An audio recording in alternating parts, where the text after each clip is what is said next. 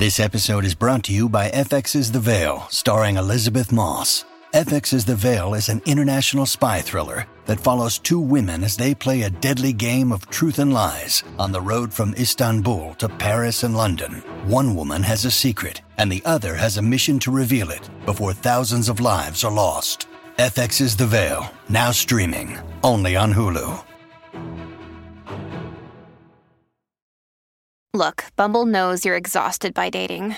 All the, must not take yourself too seriously, and 6'1" since that matters. And what do I even say other than, hey? Well, that's why they're introducing an all-new Bumble, with exciting features to make compatibility easier, starting the chat better, and dating safer. They've changed, so you don't have to. Download the new Bumble now. Welcome to the New Books Network. Hello and welcome to the New Books Network. I'm your host, Ryan Shelton, and today I'm so pleased to be joined by Dr. Evan Haefele, professor of history at Texas A&M University and author of Accidental Pluralism, America and the Religious Politics of English Expansion, published by Chicago University Press in April 2021. Evan, welcome and thanks for coming on the show. Thank you for having me, Ryan. It's a pleasure to be here. Well, I'm delighted to talk to you about this new book, Accidental Pluralism. But first, before we get into the book, I wonder if you would be willing to share with us a little bit about yourself, about your career and your research interests. Well, this book, it dates back to my dissertation in some ways, which I did at Princeton University back in the 90s when I got very interested in the question of explaining the origins of religious diversity in America, especially in the middle colonies, which don't figure in this book. And that dissertation,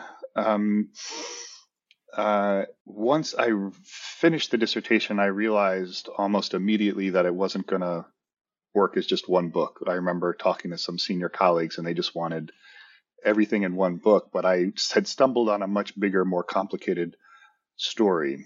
And I think in the end, it's basically going to be it's going to be three books. The one already came out. That was my book on New Netherland and the origins of American religious liberty, which is about the story of New Netherland, the Dutch New Netherland colony, and sort of a similar account of the religious politics of Dutch colonial expansion, because it was very different from what the English did.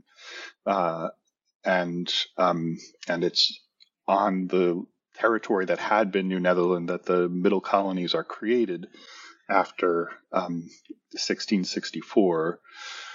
So I had to do a kind of prehistory, and I just couldn't figure out how to fit it into the same story as the English story. And part of that also is I was trained as a colonial Americanist, and there's a certain very kind of artificial way of approaching colonial, early American history that we get trained in, which kind of leaves Europe off, to the side as a kind of intermittent influence. But what I was finding is that you couldn't understand what was happening, what the Europeans were doing, especially in the 17th century, without also situating things very closely within the contemporary European context. And so the Dutch context being very different from the English context, I realized it had to be a separate book. And then also to think about the different colonies created by these nations and think a little more comparatively there. So that book about the Dutch also looks a little bit at Brazil, Indonesia, all the other places where the Dutch were going overseas to kind of study how they were dealing with religion and especially issues of religious liberty. And basically there's a general pattern, but there's sort of variance within it, depending upon, if you're in Indonesia or in North America or Brazil, for example, all very different religious climates. And so then that kind of came out of the first half of my dissertation. The second half of the dissertation is about the Restoration era, primarily about the middle colonies, but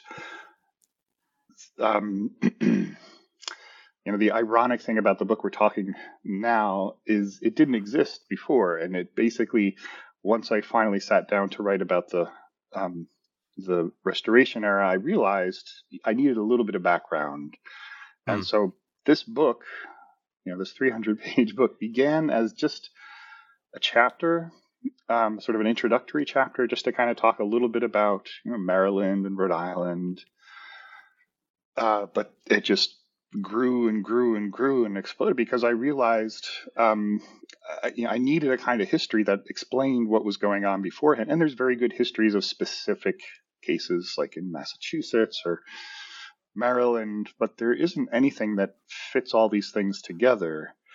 And so, the book's called Accidental Pluralism, but the whole book, which is part of the thesis of the book, but the whole book itself is kind of an accident. I hadn't planned to write it, but I found out that I had to write this book in order to write the next book that I'm actually working on now, which is finally to talk about the one about the Restoration period and the creation of places like New York and Pennsylvania, which is where the big story about religious pluralism happens.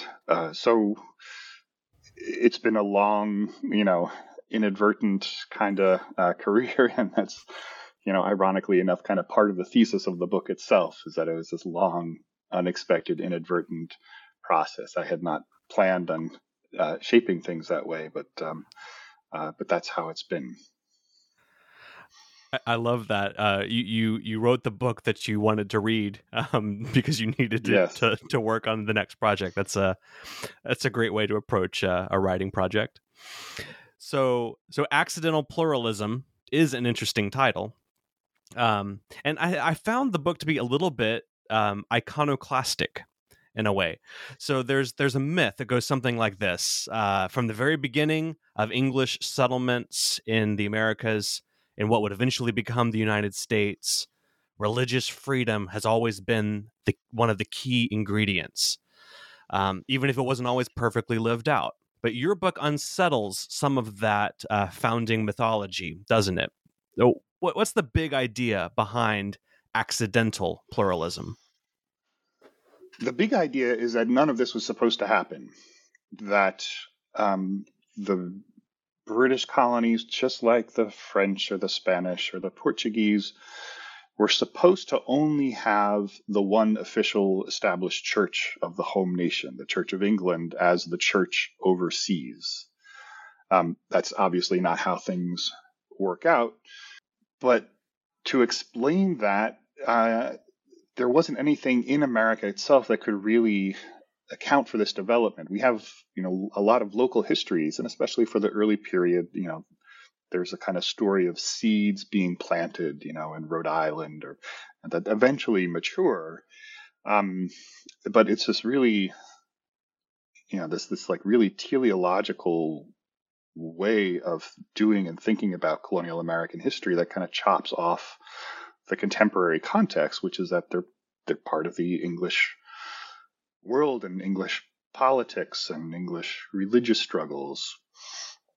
And I had studied a little bit, I had actually gone to Princeton to study Native American history, early Native American history.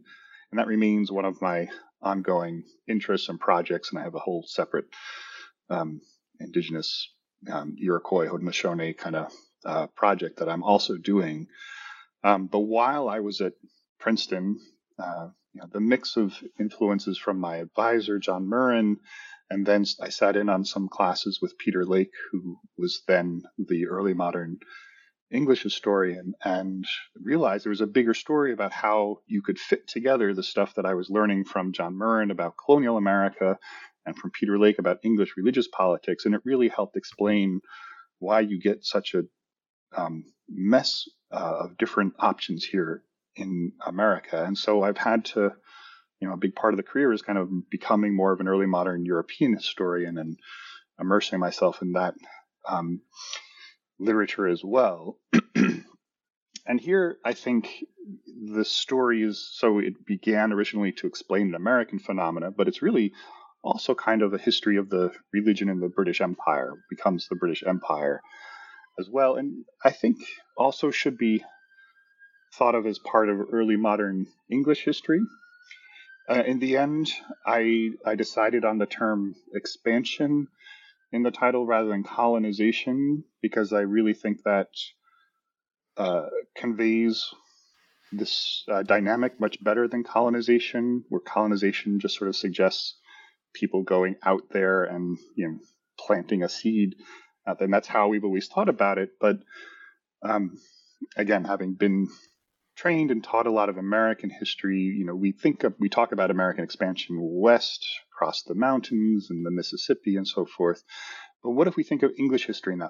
Obviously the Atlantic Ocean is quite big, but in the 17th century, you get on a boat and it could be a lot easier to sail over to America than to hike up to the highlands or something, just depending on how in experiential terms, it wasn't that far away.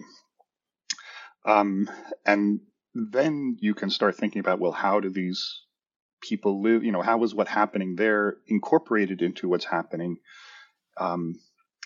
into England at the time? And just briefly, and this is where the work on the Dutch and just thinking a little more comparatively about the other European empires.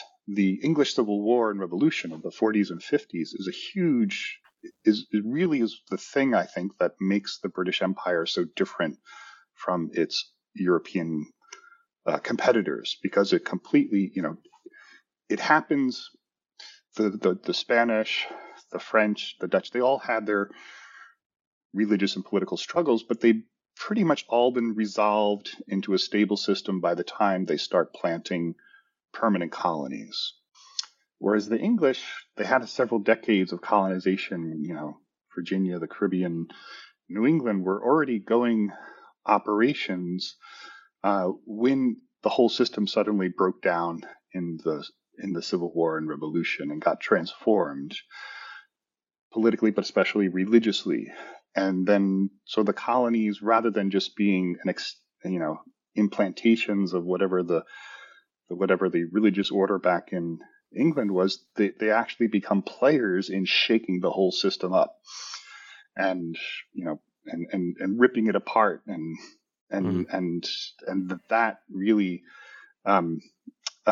creates this sort of irreparable damage that can't ever quite be put back in the box again. Although, it gets much worse with the restoration. That's a separate sort of story. But that there's no inevitable trend.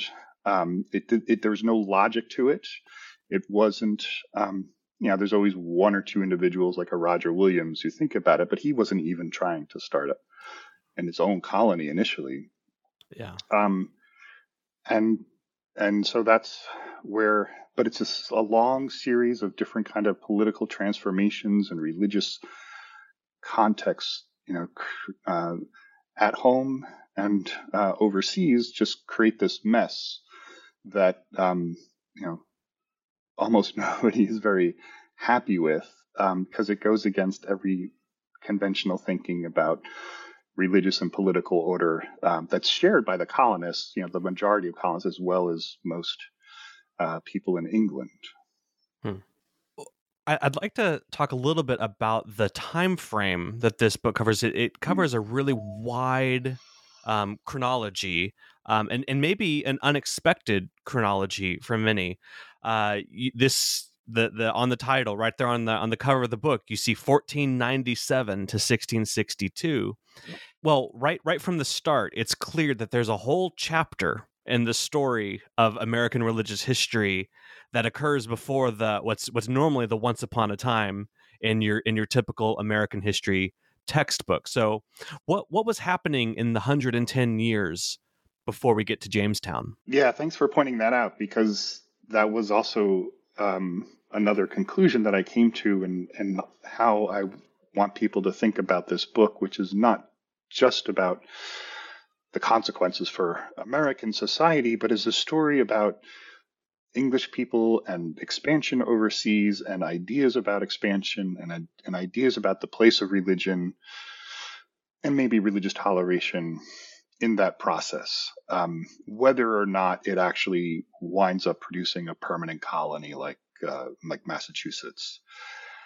And so I decided the way to do that is just to go to the beginning, with John Cabot and the first English encounter with the Americas, the New World, and start looking at what the English religious context is then, which is, of course, a Roman Catholic establishment.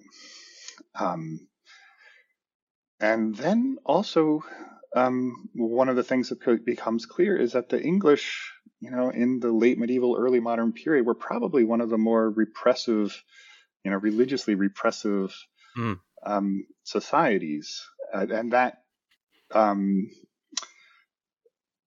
started getting me thinking differently about this whole dynamic of how religious pluralism could emerge in the colonies, when actually, for much of the time, the authorities back in England, even before the Reformation, were doing everything they could to repress that.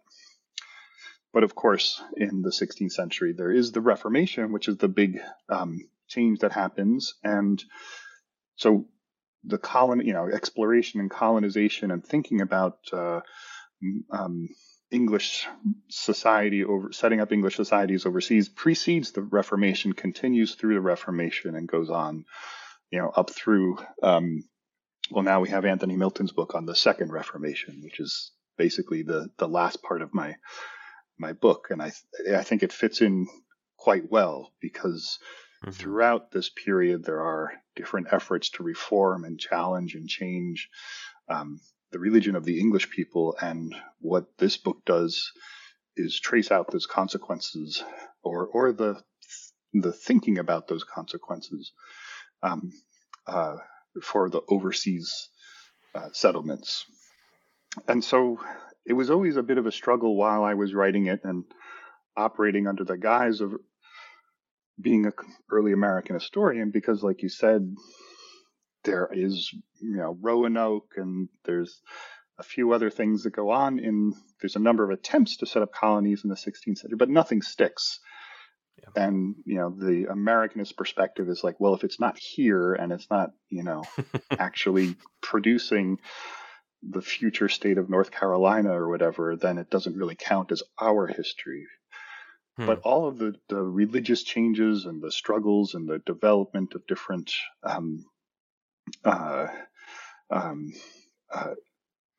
positions within the English world, the survival of Roman Catholicism in England and Ireland, of course, those all are absolutely central to what happens in America and what's possible for America. And so I felt it was vital to sketch that out, as well as situating, the colonial efforts that are made then within this bigger process, mostly to test the idea of whether or not the overseas colonies were seen as a way to deal with religious problems by just, exporting religious toleration and exporting religious dissenters, which is, sort of a common view that many people have, but that's not what it was. It might look like that in retrospect, but that's not how it was at the time. That's right. There's this theme throughout the book that that the geographic distance between the kind of rapidly changing religious context in England and these colonies across the Atlantic, they don't always keep up with the same pace of change that's happening. So they almost become, it seems almost like a preservation of a particular moment in the quickly changing religious landscape, especially in kind of the early Stuart period. So I wonder if you could talk a little bit about the religious policies of James and the rapid changes that are happening and how that's being reflected in these American colonies. Yeah, well, a big part of the story, as scholars of English, the Church of England are showing, is that what the Church of England is keeps kind of shifting and evolving over time. So even when you have a place like Virginia, where it's been the Church of England from the beginning, exactly what that means in context and practice is That's not always the same thing. And a lot of it, goes back to James I and his, I like the idea of balance, the way he's trying to balance different factions within the church, Puritans and Arminians and others, and allowing for more religious diversity within the church as part of his more, tolerant approach. But it's a specific kind of tolerance that he's not really, open to tolerating everybody. He just wants people who are primarily politically loyal, even if they're religiously kind of going off in somewhat different directions. And so that creates a kind of a slippery foundation even before you get, through which the Plymouth colony, most importantly, managed to kind of open some cracks that they're able to get through. Even though if James really knew what was going, like if they had been totally honest about who they were and what they were doing, they would not have been able to do what they did. And that, I think, is another important part of the story, is that you couldn't just move to America and start a colony. You needed royal permission. You needed a colonial charter. You needed, some sort of grant of permission from the very top. Yeah. And so throughout the story of this book, there's that relationship between between what's happening overseas with what's happening at the center of English religious politics. And so the different monarchs, from the Henrys through Elizabeth and James and Charles, that matters a lot, because even though, they're preserving the church, they're giving it different inflections, and that allows for different kinds of people and ideas to infiltrate overseas, even under the theoretical guise of religious uniformity. So as we move in the book closer to the outbreak of the Civil Wars, you said, I'm going to quote you here, I thought this was just such a great line. You said it might be better to think of the Puritan colonies in the 1630s as the advanced beachheads of the English Revolution of the 1640s. I found that to be such a provocative and kind of generative insight. So I wonder if you could unpack a little bit this idea of New England being more about the English present than the American future, I think is how you put it. Yes, that's after many years of thinking about it, the way that it makes most sense to me, because again, thinking comparatively, I've worked in Atlantic history too, about the European colonization of the Americas. New England is really the thing that makes, what becomes the United States different from like Brazil or any other of these overseas European colonies that eventually become American nations. And it didn't happen before the 1630s, and nothing like it really. Well, there's Pennsylvania with Quakers later on, which is a somewhat different story, but there's it's a really weird moment in the history of colonization that a bunch of people who are normally, your kind of middling, fuddy-duddy, deeply religious people who are not the kind of either poor servants or military adventurers or ambitious merchants who are the usual guys who are going over and setting up colonies, that thousands of these people, men, women, children, move over to New England. And again, we think of it as them escaping England. And yes, they're getting much further away from Archbishop Laud and his enforcers. So they're not totally off the map. There is some efforts later in the 1630s to kind of start reeling them in. But the New Englanders themselves are still their entire lives, and, for generations afterwards, they still talk about Archbishop Laud, like they're obsessed with this English context that they came out of. So mentally, physically, they might be a couple thousand miles away over this giant ocean, but mentally they're still part of the same world. And then physically, as soon as things change back in England in the 1640s, thousands of them, go back to England.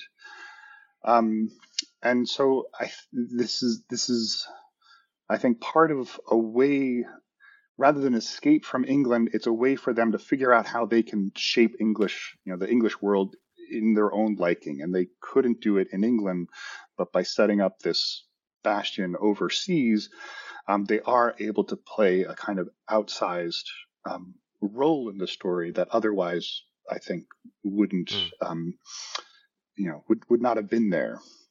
Well, no story of English religious pluralism can avoid Oliver Cromwell and the New Model Army, which, as you've even started to allude to, many of the New Englanders are coming back to be part of this uprising that is being led by Parliament.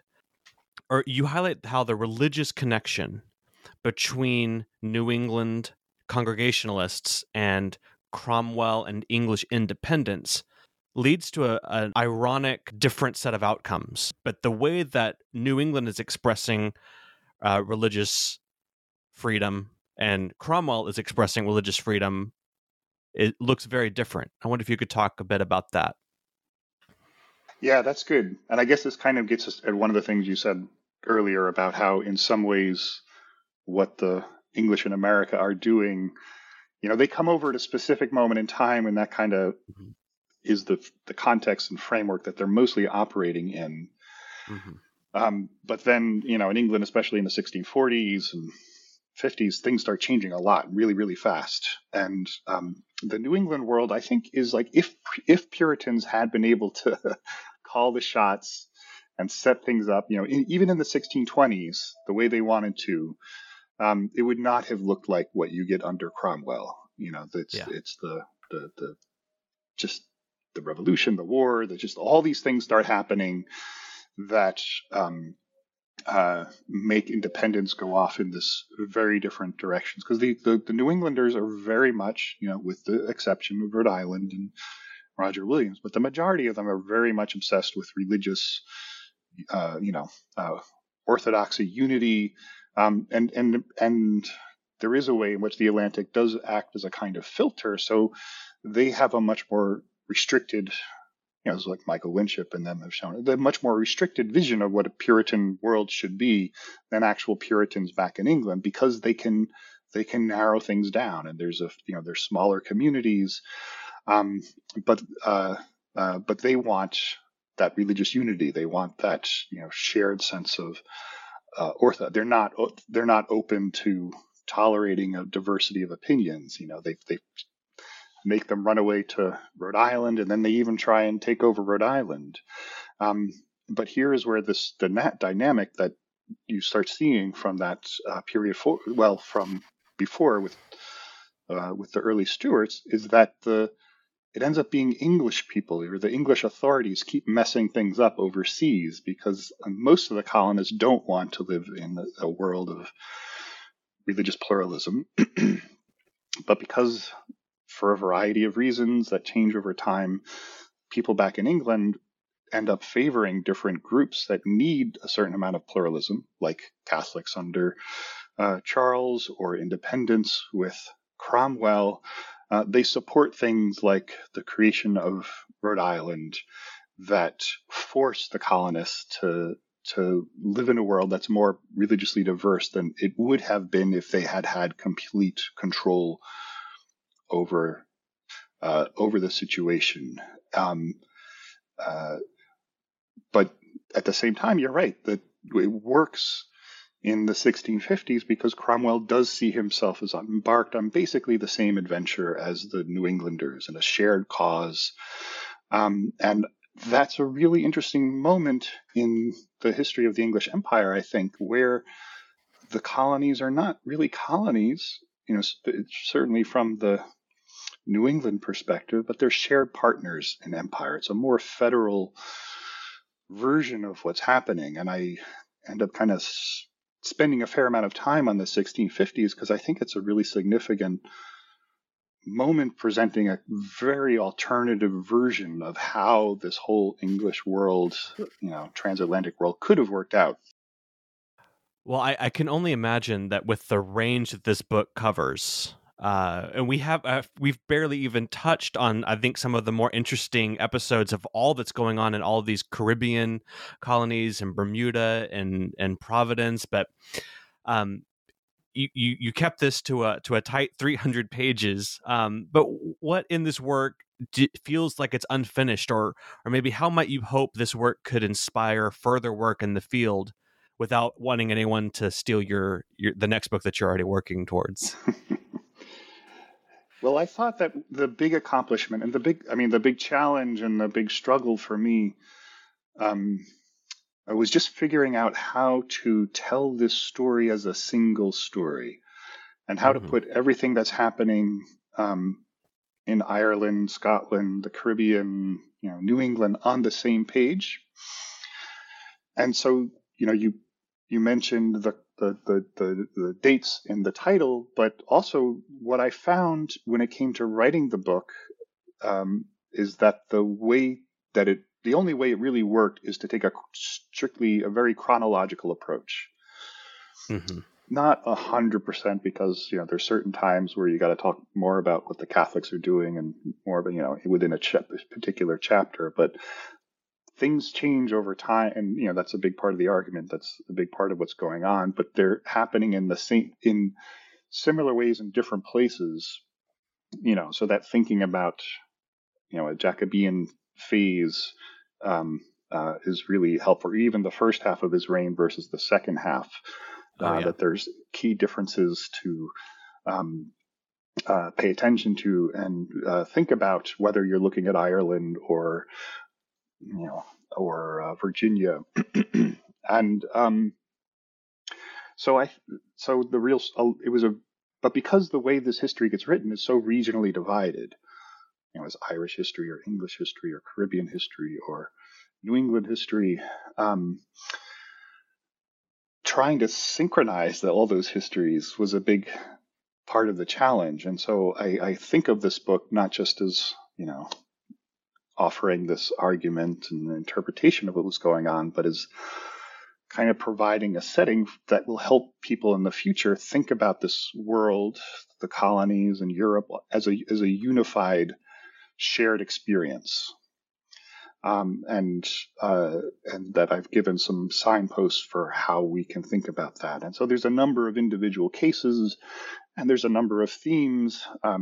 We were talking earlier about the rise of Congregationalism, I think, which needs to be thought of in this transatlantic way. And, I couldn't do that. There's only so much I could do, but I've given people signs of, look, it's in New England, it's in Europe, but it's also in these Caribbean islands. You can see bits of it in Virginia. So there's just like a lot of crumbs there in this book that I think someone could go into and build their own sandwich or whatever out of. They build their own meal from this. So that's kind of part of what, there's only so much you can do.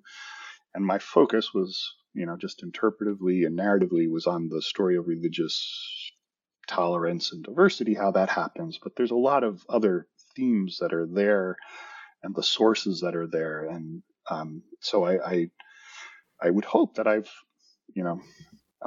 helped provide people a foundation on which they can build a whole series of all other kinds of stories that also move easily back and forth around this world in a way that, it took me a lot of thinking and just to figure out how to do that. But I think now that I've done that, it all starts to fit together and make a lot more sense than before. For me, and hopefully everybody else who reads the book. Well, thank you so much for that. I mean, you've been so generous with your time today. Now, before we let you go, you've already mentioned a little bit about your how this fits into a larger set of future work. But any previews of what we can expect from you? Yes. Well, I'm happily on leave at the moment, where I am finally able to turn my attention to the book I was supposed to have written when I ended up writing this book, which is about the Restoration period and the religious politics and toleration and expansion in that period, which are very different from this period. And I think that's one of the things I've seen thinking about religion and the British Empire, from the 15th through the late 18th, 19th centuries, is that it's not just one story. And so this story of accidental pluralism does, I think, nicely encapsulate the story up until 1662, when the modern, sort of constitutional foundation of the Church of England, or Anglicanism, is established. But then because this whole story is basically, it's kind of a history of the Church of England, and how that does or does not hold together. But then after that, you do have distinct religious groups and churches that are separate, from that. And that's the Restoration period, is how and why are those people allowed to get the kind of power and authority, especially Quakers, but not only, in the overseas world. And so the working title I have for that book, because it is a much more deliberate process that makes sense again within the peculiar religious politics of that time, is Pluralism with a Purpose. And thinking about how the creation of these colonies, from New York and Pennsylvania to the Carolinas, and the reworking of the Caribbean colonies and so forth, fits within the change situation back in England.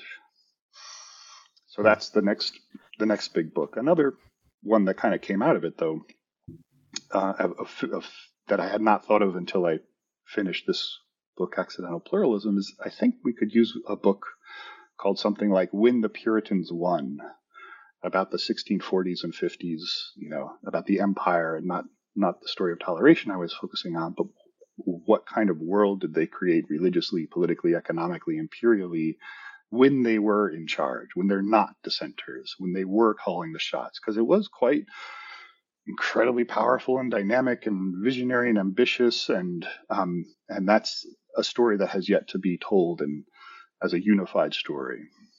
Well, both of those sound like wonderful projects, and I can't wait to get my hands on them and read all the work that you're doing. Well, this has been a conversation with Dr. Evan Haefele. The book is Accidental Pluralism: America and the Religious Politics of English Expansion, 1497 to 1662. You can get your copy now from the University of Chicago Press. Evan, thanks so much for joining us. Thank you for having me, Ryan.